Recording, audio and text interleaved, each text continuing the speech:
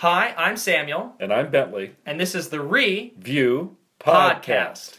All right, because it's out in the theaters now, we're going to talk about why Prometheus belongs in the canon. Oh my god. Oh. No, we're not going to do that. You ever just feel like your kidney shrivel up and prepare for death?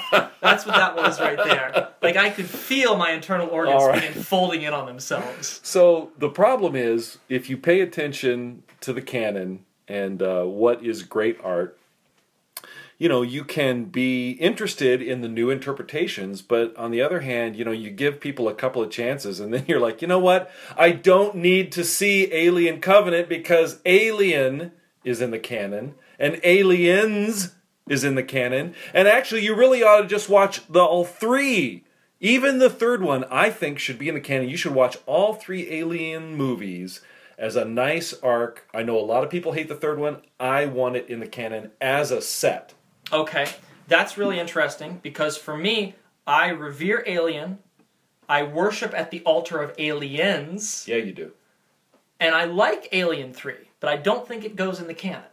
Okay, we're done here. Okay, he's just going to start beating me now, people. I'm sorry, I'll take back what I said about David Fincher's directorial debut. I'm sorry. All right, go. Tell me why it's no good. Oh, no, I didn't say it was no good. I just said it wasn't in the canon. Anyway, okay, so we're covering today the Aliens series. We're going to take a holistic approach, like we did with Indiana Jones, kind of like how we did with Star Wars and Rogue One. All right, so we start at the beginning. We start at the beginning. You start 1979 Alien, directed by Ridley Scott. So I got to confess that, we've talked about how we're not really into horror, and I did not see Alien in the theaters. Yeah. I thought, you know what, I understood. You would have been too young. I was a little too young. I was completely into Star Wars and Star Trek, and this was clearly different. I didn't know what to make of it. Yeah. But I then saw it in college when the second one was coming out, right? This is before we had all this culture on demand, right? The personal computers had just changed from green type to black and white type on the screen. So there was no watching movies on your personal computer, which looked like a little cube. Yeah. So to see older movies, we had student groups on campus on Friday and Saturday nights would show you a movie that had come out 5 years before. Mm-hmm. Yeah, my college did something very similar. So that was kind of nice because it gave you a chance to go back, look at something that had been out, reevaluate it, hang with your friends, and it was, a few bucks. So that's how I saw the first Alien as preparation for seeing the second one. And it blew me away. People, when I describe to people, basically growing up with you and growing up with Truman and how you exposed us to this culture, they kind of don't believe how passionate you can be about some of these things. And they don't believe me when I tell them, you deliberately said you don't get to watch Alien before midnight.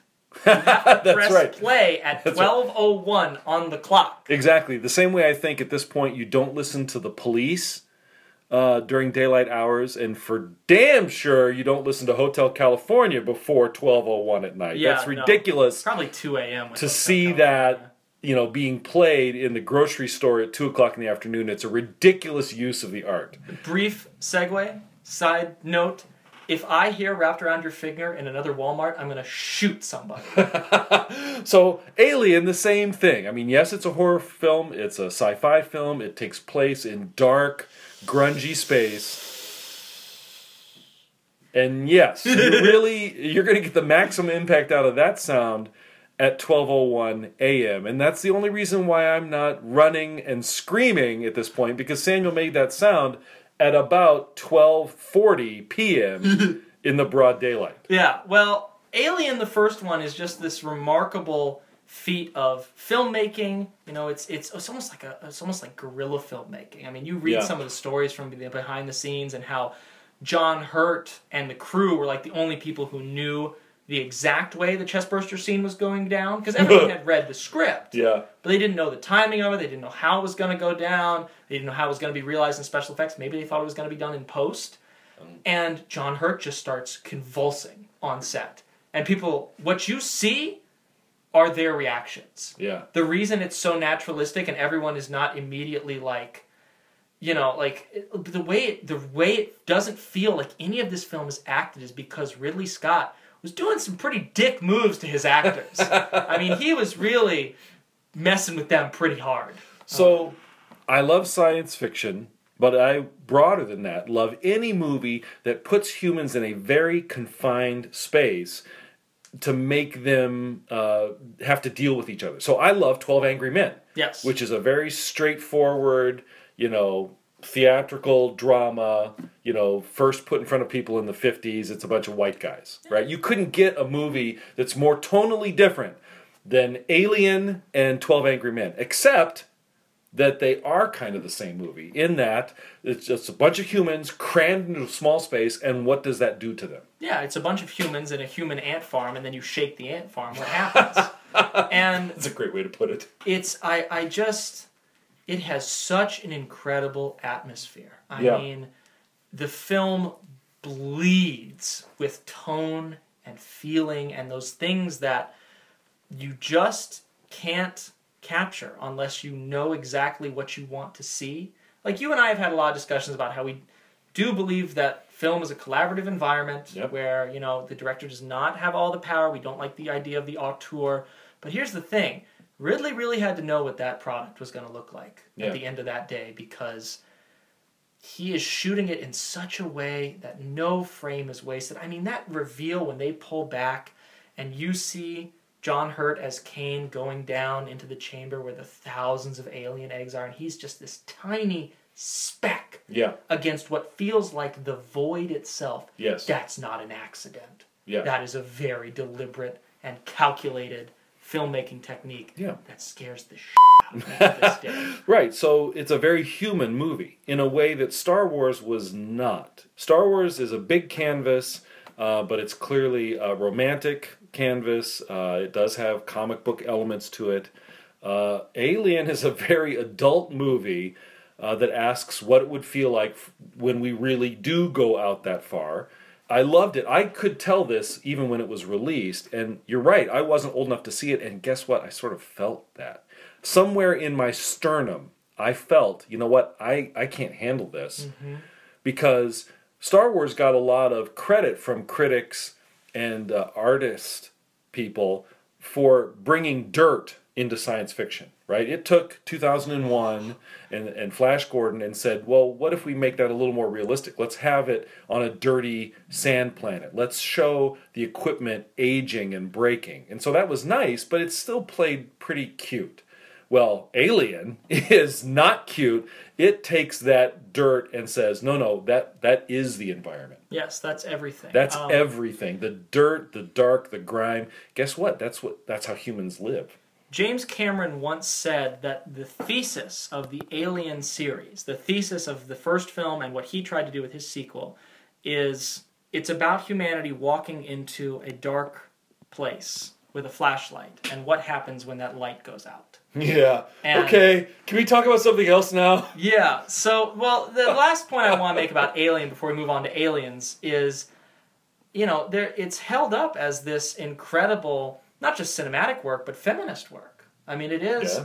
I studied that in college as a feminist tract. I mean, I wrote a whole paper on Ellen Ripley as a character through Alien and Aliens and Alien 3 as this supreme, ass-kicking, well-written. It's not a coincidence that when the android Ash freaks out and tries to kill the crew members, he tries to choke Sigourney Weaver with a porn magazine. That is a very deliberate choice. And those kind of details are what make me go nuts. Yeah, that's good stuff. So what did your professor say? Oh, my professor loved it. Got a huge A on that class. I mean, the Alien series, you could also distill the Alien series down to woman offers truth, man rejects truth. So it was interesting when the second movie came along that I was really clued into that. That came out when I was in college, and there was a lot of feminist discussion about the Ripley character in the second one because we understood that she was a very strong female character from the first movie, and on first viewing of the second movie, she's still kicking lots of butt, but Cameron has her defending a child. He clearly shows Ripley as mother, and certainly a lot of feminists in Generation X, my generation, felt like, wait a minute, that's a step backward. Right? Yeah, that she can't just be an independent woman leading a team, that she has to be defending a child. There's something very traditional about that. But he earns that. Like, the writing of that movie supports that choice so strongly. I mean, this is a woman who's been in cryo-freeze for 50 years, so she's got the Captain America thing going on. Her child has grown old and died without her, from cancer. And she is without any sort of connections or mooring in this universe, and she sees a child who has survived the same thing that she has gone through. And when I see Ripley in that film, I see the same thing that I see in a lot of the anime that I like, specifically Evangelion, where basically, is it directed by a guy? Yes, but the guy's thesis of his creative work is, what in the world is more powerful than a mother's love for her child? Isn't this great? You thought when you started listening to this podcast that we would just be doing a whole bunch of Bill Paxton quotes. Yeah. Well, there's still time for some of that, man. In case you're not up on current events, pal, we just got our asses kicked. And here we are talking feminist theory. It's great, right? I love... So Aliens is the altar upon which I worship, because it is the thing that creates almost all the modern video games that I love. It creates an entire way of I will watch just about anything if you can convince me that the characters in whatever piece of media relate to each other the way the Colonial Marines do. Time to stop your grinning and drop your linen. We're in the pipe 5x5, boys. Express elevator to hell! Going down. This is the way my brother and I communicate. I love that it is this weird intergender brotherhood. Because even though there are female Colonial Marines, they all speak to each other in a very masculine way, and that's established right off the bat. Hey, Vasquez, anybody ever mistaken you for a man? No. You? Sick burn! Vasquez, you're just too bad, man. It's unbelievable. Again, it's so well written. James Cameron is a brilliant, brilliant writer. He is making every bit of his budget work. I mean, a lot of these wide shots you see of the alien hive is him using mirrors really creatively. Oh, really? Yeah, to make that stuff seem bigger. He only had budget for one cryopod for the Colonial Marines. So what you see is him layering mirrors on top of each other to make it look like 13 cryopods or whatever. I did not realize that. That's pretty cool. Dude, I love this film. And I love that it plays with your expectations without doing a cheap twist. Bishop is kind of built up to be very creepy, but you also believe it when he altruistically comes back for Ripley. It's not a cheap twist. His character would support either actions. He's ambiguous in a good way. He has proven that he has self-serving instincts. He talks about not being stupid when he's crawling through the duct, which supposedly is inhabited by other aliens. But he also volunteers to crawl through the ducts, when he's, when they're talking about who's going to restore the radar dish to fly the ship down in.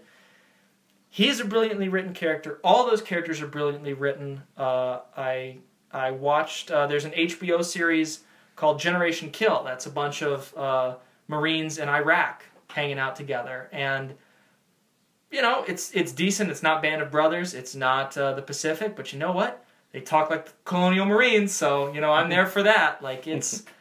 And Halo does not exist without aliens. I mean, the drop ships, the Space Marines, the physical design of the aliens you're fighting, the state of the technology itself, the way that everything looks like Sid Mead designed it. Yeah. Sid Mead's one of the lead concept artists in this film, also behind Blade Runner and some of the original Alien stuff. Very industrialized, very cyberpunk. Lots of harsh angles and interesting color choices. I love aliens. Yeah, okay, enough about that. Let's talk about Aliens 3. Oh, God. All right. So, no, I'm just kidding. We can talk more about aliens. Look, I was actually a little miffed at Aliens because I thought that dark claustrophobia of the first movie was awesome, and it was just one xenomorph. Yeah. So the fact that Cameron gives us a movie that's, much more of a war picture. It is. It's an action movie. And so you've got to show more of the enemy. I mean, he shows dozens and dozens of xenomorphs, and it took some of the mystery away. Well, that's what a lot of hipsters will tell you now, is that Hey! they don't like You shut your mouth. Aliens. They like Alien because Aliens is, just a cheap action movie. I'm trying to out-hipster the hipsters by going for Aliens 3. Yeah, well, the thing is that you can have those rips on Aliens because it does multiply the threat, and it does change the visual design, and like the phallic monster that Giger created is now more kind of like body industrial sort of stuff, like body horror stuff. Mm-hmm. They kind of take away the fact that the alien kind of, its head looks like a penis. Now it looks more like it's almost mechanical, with all the like pipes and wirings and stuff coming out of it. But for me, I just see them as two sides of the same coin. Are they diametrically opposed? Yeah, one's on one side, one's the other. One's a horror film, one's an action film. But the thing is that I do think they can coexist. I mean, unlike Ridley Scott, I don't think that Aliens has anything other than reverence for Alien. Because you'll notice they never go back and diminish the threat that Sigourney had. It's a different circumstance now. I think it goes to what Christopher Nolan likes to talk about in his films, not just Batman, but even outside of that, escalation. The idea is, look, you can't replicate that circumstance without being repetitive. There are a bunch of miners and space truckers in the first one who don't have combat training, who don't have combat equipment, who have to jury rig everything. Yeah. And even then, they don't even kill the thing, they just launch it into space. Right. Which, because of it still moving and screaming, I assume those things can survive in space. Well, that to me, I need to take a minute to say that was the other really big revelation of Alien. It wasn't just a tonal change in storytelling from previous sci-fi, but that thesis is really important. It is, we go out into space as humans. Space is a really bad environment for us. No, we are not designed for space. We are not designed for space. And in previous science fiction, even the goofy stuff from the 50s, like The Blob, where clearly alien species are threatening to us, but, it was never really stark, right? When you watch Star Trek, the original series, and he has to fight the Gorn, okay, so it's like a dinosaur guy. Yeah. It's not really that dangerous. But the xenomorph in Alien is built for space. Yes. And we are not. We are on the defensive. We're the weak one. And for our culture, especially American culture, not just like the way humans think of themselves, but we think of ourselves as top dog. So that was the innovation of Alien is, no, when we go into space, it's not going to be Star Trek Federation. We are the weaklings who are really in danger all the time. Yeah, space is darkness, disease, and death. Like it is, the alien is the ultimate other, capital O. Yeah. It is totally outside of our experience, as Cain says in the first one.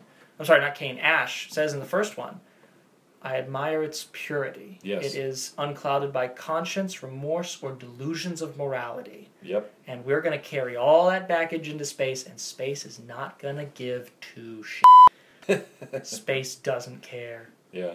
But let's talk about Alien 3. Let's go there, Father. Let's go to the prison planet of Fury 616. Yeah. Cool. So a lot of movies in this genre, kind of the sci-fi action genre, what do? They make three, right? There's a trio of movies. Nolan made 3 Batman movies. There were 3 Star Wars movies at a time.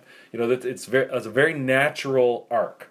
And so I loved what they did with the 3 Alien movies. And the third one, I guess I can say what happens at the end. Spoiler alert. Oh my god, dude. 1991 movie. I thought it was fantastic that it ended with Ripley killing herself to try and end the threat, because that made the whole 3-movie arc Moby Dick. Yes. Woohoo! Well, it's a Moby Dick where Captain Nemo is not only actually the Not hero. Captain Nemo. Oh.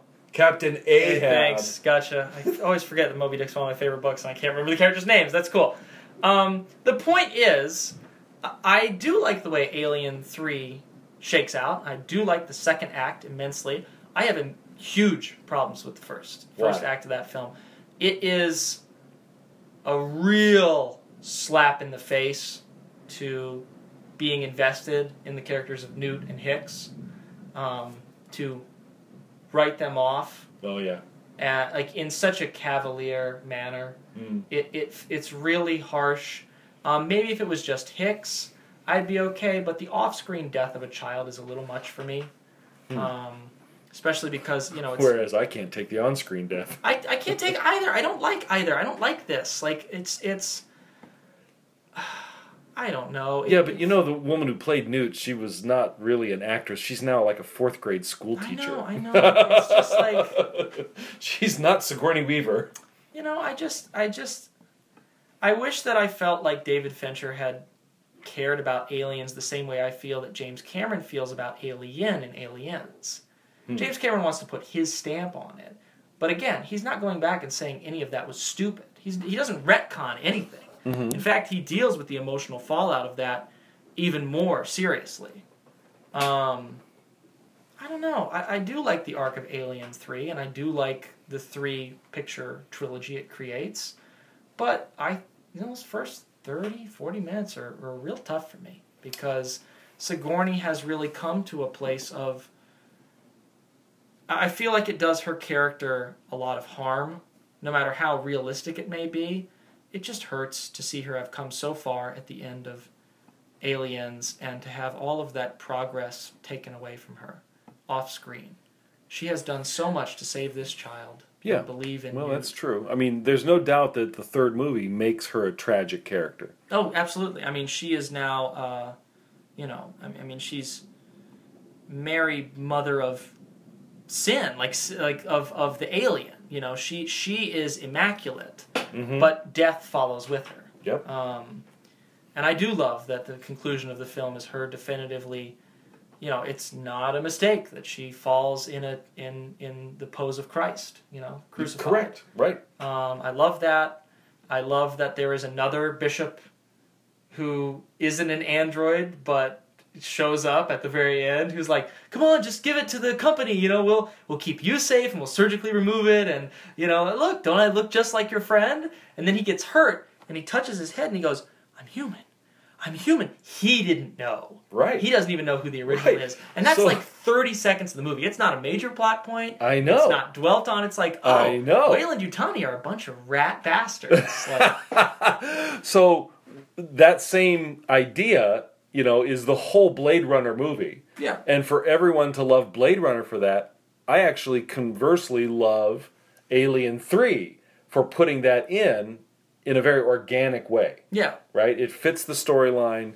It does enhance what we've seen in the first two movies. I think there's a lot in Alien 3. I know nobody watches it anymore. Nobody likes it because they want Ripley to be this superwoman. They want her to be Wonder Woman. She's very vulnerable in this film. She's very vulnerable, but it brings back the grit of the first movie. This is a really messy, confined space. Yeah. Okay? So to me, it was a really nice bookend.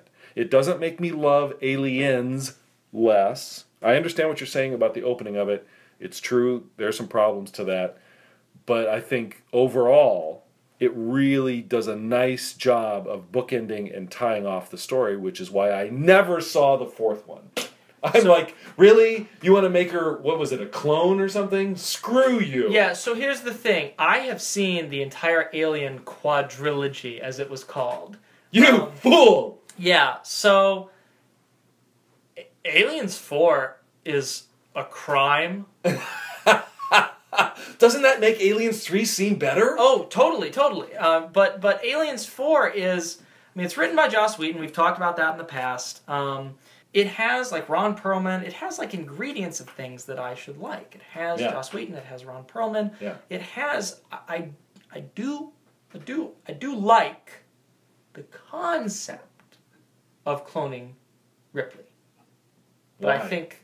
Because if Weyland-Yutani is so fixated on her and she's been at all the places where this xenomorph has cropped up, why wouldn't they try and make her fate intertwined with, the aliens? Why wouldn't they try and seek some sort of genetic DNA that must have rubbed off on her inside of her when she had the queen in her?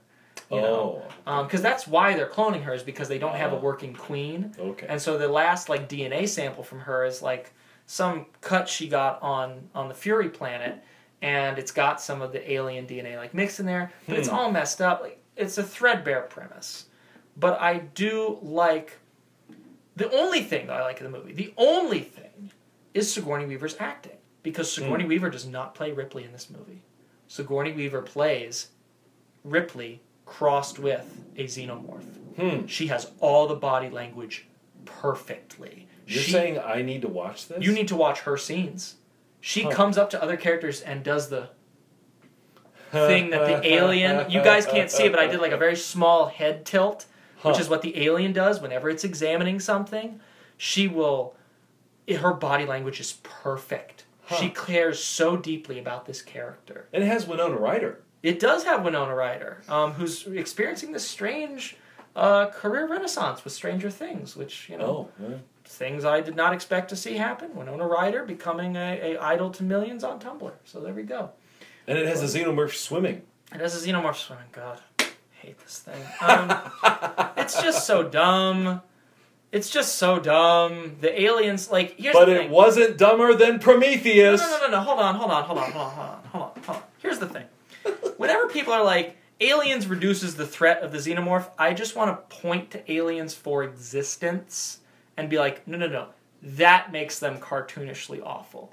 This is what turns them into monsters made out of fudge. Like, it doesn't matter. Their deaths don't matter. The stuff that the aliens do that's supposed to be horrifying in other movies don't matter. They're treated more like Jurassic Park raptors than anything. And it just pisses me the hell off. Like, at one point, like, the crew that you're supposed to be following with Ripley emerges into, like, what they think is supposed to be safety, and there's a bunch of alien eggs that are starting to open up at this place, and they're like, those things set a trap. We already know they're intelligent. We've proven this over 3 movies. This is supposed to be a big reveal? Like, they set a trap? Shut up. I'll slap you. Like, it's just... Does that movie come out after Jurassic Park? Oh, yeah. This is Alien Resurrection is like 1996 or 7 or something. Yeah.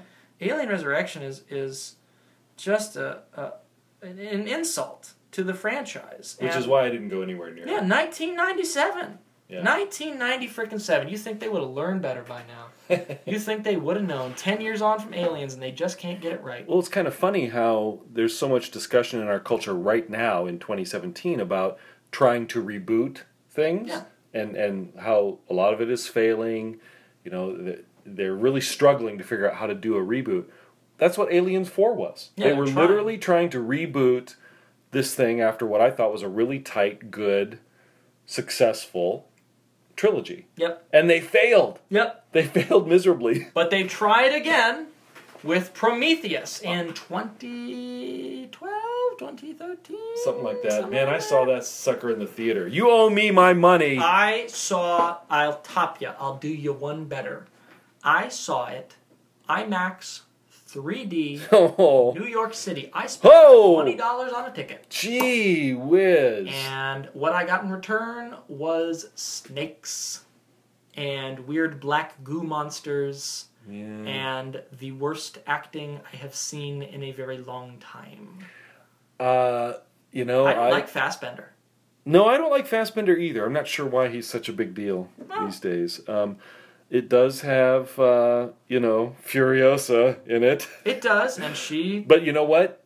I couldn't quite put my finger on what was wrong with her character or why it wasn't interesting until I saw Mad Max Fury Road. Yeah, no. And then I'm like, oh, that's what I want to see her doing. All the time. Yeah. Every role.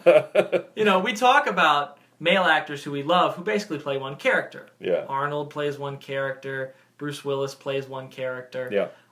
I think if we're going to be true feminists and egalitarian here, there's only really one role that I really want to see her play, and it's like the ass kicker. I want to see her be Furiosa forever. Yeah. That's why I'm looking forward to seeing Atomic Blonde, because it's like, just shoot a bunch of dudes. Yeah. Yeah. But anyway, there were a lot of pieces in Prometheus, and then it just didn't say very much. They're just I try not to get hung up on like the logic or the science of these films because that way lies madness. But there's some stuff here. Like, I got a pretty thick suspension of disbelief. Like, my suspension of disbelief is one of those suspension bridges you see over the place in the Amazon. It's like made out of bungee material. Like, and it goes for 3 miles. It goes for 3 miles, and no one's ever had a problem. You can make no it. problem. When the scientist takes his helmet off after being on the planet for 15 minutes, and not knowing any, like, you haven't done any scans, they don't know if there's any harmful bacteria in the air, it undercuts the theme and thesis that you were talking about, that space is dangerous for humans. Yeah, this is not a place that we're supposed to be. I hated that in that movie. These scientists are freaking idiots. Like, the guy who's supposed to be the animal expert of the group sees the weird, I'm just going to call it what it is, it's a weird penis snake that shows up on the Prometheus ship. He's like, oh, come here, little fella, come here. I will strangle you, you idiot. Like, it's just so stupid. I was talking about this with you last night as we were looking at the poster for Alien Covenant. My favorite moment of Prometheus, which doesn't have an alien subtitle, which also is weird to me. Like, it's very clearly an alien film. Whatever. Ridley Scott, the auteur. My favorite moment is when everyone stops talking and they play back the recording on the space jockey's ship, where all you see is these holograms of the space jockeys fleeing from something, and you don't see what. And they follow the recordings, because they're going physically places throughout the ship, and they just come across, the recording ends, and this mound of bodies is there. And they all have their chests burst open, and it is such an incredibly horrific, unnerving image. And I love it. It defies... I mean, that's up there with the most potent imagery of the series. I feel like the first Alien movie, it's a horror movie more than a science fiction movie. It just happens to take place in space. The third one is a pretty gritty movie. You could probably call that horror. But in Prometheus, he's clearly trying to make a science fiction movie. Right? It completely flips the tone. It's just not... It doesn't work on, like, any level. And it doesn't work as, like, an Alien prequel. It doesn't work as a standalone film. Like, my idea was always, like...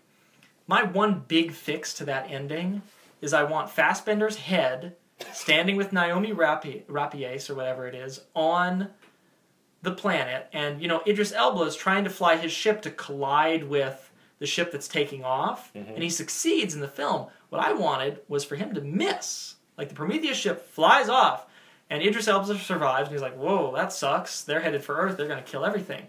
So Naomi is like, hey, we can't outrun them to Earth, but you got the coordinates off their ship for where it came from, right? Like the home world of the aliens and the space jockeys. We can go there, and maybe we can convince them, if we have enough time, to not kill all the humans on Earth. So sets you up for a sequel where they go to the home world of the aliens, which is what everyone's wanting to see, which is what Covenant supposedly is. But you're like, wait, isn't that other ship still headed for Earth? And what I would do is, during the credits, not an after-credit scene, but interspaced with the credits. Like, I want to see, boom, directed by Ridley Scott. And then you come over the shoulder and you see the space jockey, like, typing in coordinates. And then, boom, cinematography by whoever. And then you see maybe him, like, gripping his chest a little bit. And then it goes, boom, starring Naomi Rapace. And he just starts coughing blood. And, like, whoosh, the next credit. Until finally, the chest burster comes out of him. He crashes, and at the very end of this, like, weird interspaced scene, I want to see something on his nav computer, something, or maybe just shown to the audience, that just says LV-426. I want to see his ship die and crash where we find it in Alien. But we didn't get that. Instead, we got, let's run in the direction of the thing that's rolling, because maybe we'll avoid it. I hated Prometheus.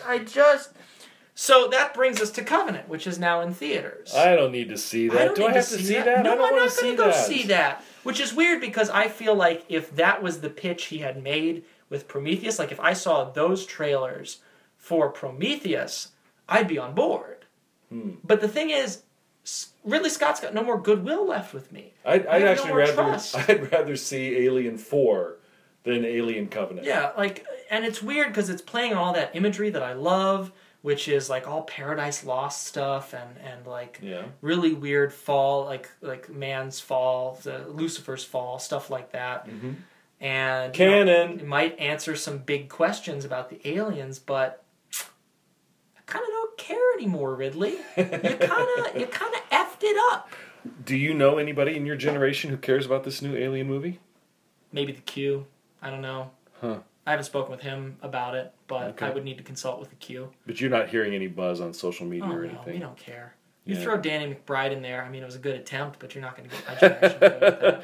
Well, and you specifically, as someone who loves this storyline, you know how this current movie axed another Alien movie that would have been much more like the one that you love, Aliens.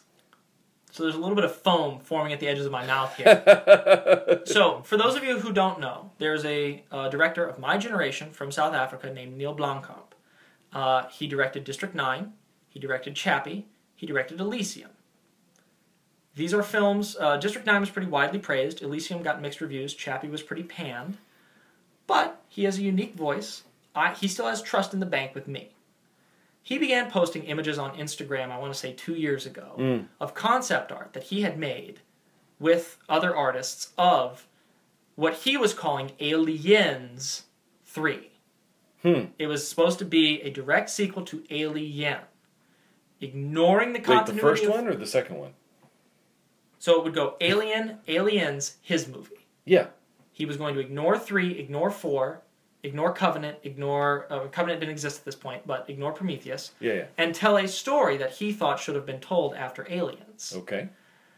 Which is to be your movie. It's to be my movie. Like, I'm looking at this concept art and borderline crying because it looks like someone has taken the improvements that Halo made on the visual design of Aliens and brought them forward. I mean, they meet up with, at one point, there's Hicks and Ripley standing off with colonial marines from South Korea. Oh. South Korean colonial marines. So their armor's a little bit nicer, it's a little bit more high-tech, but they're using the American-made guns because we make a lot of guns. Yeah, we do. You know, and like, I just loved everything I saw, and then they started asking Sigourney Weaver about, like, has he talked with you about this? Does this exist? And she's like, oh no, Neil's a genius. I love the script that he's come up with. We got to do this. Wow. And they talked with the guy who played Hicks. They talked with Michael Biehn. Yeah. And Michael Biehn was like, dude, I'm down. I'm so ready. And they had a script, and they had concept art, and then the frickin' baby boomer, Ridley, comes back, and he's like, I'd like to make another movie set in the Aliens universe, but this time it'll have Alien in front of the name, which last time, if you remember, wasn't present with Prometheus. And so the studio, 20th Century Fox, just plots at his feet and lets him do whatever and sucks all the resources away from that. And now he's giving interviews, Ridley Scott is, for the press tour for Covenant, and he's like, no, I don't believe that other Alien movie will ever be made. I believe it's stalled in production. Don't you lie to me, Ridley. You didn't... it's not stalled in production. You put your thumb down and pressed, you prick. Okay, so that's how important we think this is. I know it's confusing, but I think what's our bottom line here for the canon? I think you should watch the first 3 Alien movies before this all gets completely messy. Yeah. Right? The 3 that were made after 1991, it's kind of a mess. Oh my god. I think the first 3, though, you should watch as a unit. Yeah. So, my stance is Alien is in the canon. I've seen it starting at 1 a.m. in a theater in New York City. I've done that. I've been there. I've walked home on the subway. Walked home to the subway in New York City at 3:30 in the morning, thinking that a facehugger is going to pop out and cover me. So I love Alien. Watch that. Don't watch it before midnight. I love Aliens to death. Watch it anytime. Watch it all the time. Put it on your iPod. Put it in your eyeballs. It doesn't matter. It works on any format. Game over, man! Game over! And I would say watch Aliens 3, but I don't think it's in the canon. I don't think it's in the canon. I think if you stop at Aliens, you've got a perfectly good duology there. There's a character arc. Things are perfectly fine. I mean, she defeats the ultimate mother of the aliens at the end of Yeah. Aliens. I mean, Right. it's a nice two-sided coin. I like Alien 3. I've also seen the director's cut of Alien 3. Have you seen that? No. You might really like. I mean, that'll probably just give you more fodder because it's real tight. It's real tight. Like, it expands the runtime, but I feel it's a tighter film. I feel like there's a lot. They let some of those prisoner characters breathe a little bit. Good. Awesome. I got a good recommendation off this podcast. Yeah. So, watch Aliens 4 if you want to have a drinking game. Actually, what's the drinking game? No. Watch Aliens 4 for one scene. Just search in YouTube, Sigourney Weaver, Aliens, basketball. Are you kidding? No. Because she has alien DNA, she's really good at basketball. Oh my lord. And no. Can we No. end this now? No. I have to pitch you on this scene. Sigourney Weaver has described this scene as the third most important moment in her life behind the birth of her children and her marriage. Shut up. Because she sinks without looking a over-the-shoulder 3-point shot. And it's Wow. not a visual effect. She trained for months to do it. Are you kidding? It is the coolest freaking thing! And the I had one no time idea. she nails the take, because they did it for like days and Of they course couldn't they get did. it, and she's Yeah. been training for months, and the one time she sinks it, Ron Perlman freaks the hell out. And so it's such a quick cut that people think it's a special effect, because as soon as it goes in the hoop, scene ends. But that's only because if you watch the uncut, it sinks and Ron Perlman goes, "Oh my God!" And Ron Perlman starts like flailing around on the ground screaming. He's like, "That's the coolest thing!" And of course, she didn't see it because it was over the shoulder. Yeah. She just heard it, so she runs back behind the camera to look at the daily. Yeah. And she's like, "Ah!" You gotta watch that one scene. All Don't right. see Prometheus because you value your intelligence. And your Don't life. see Covenant because we are on strike. We're on strike, absolutely. All right, thank you guys. This has been the View Podcast.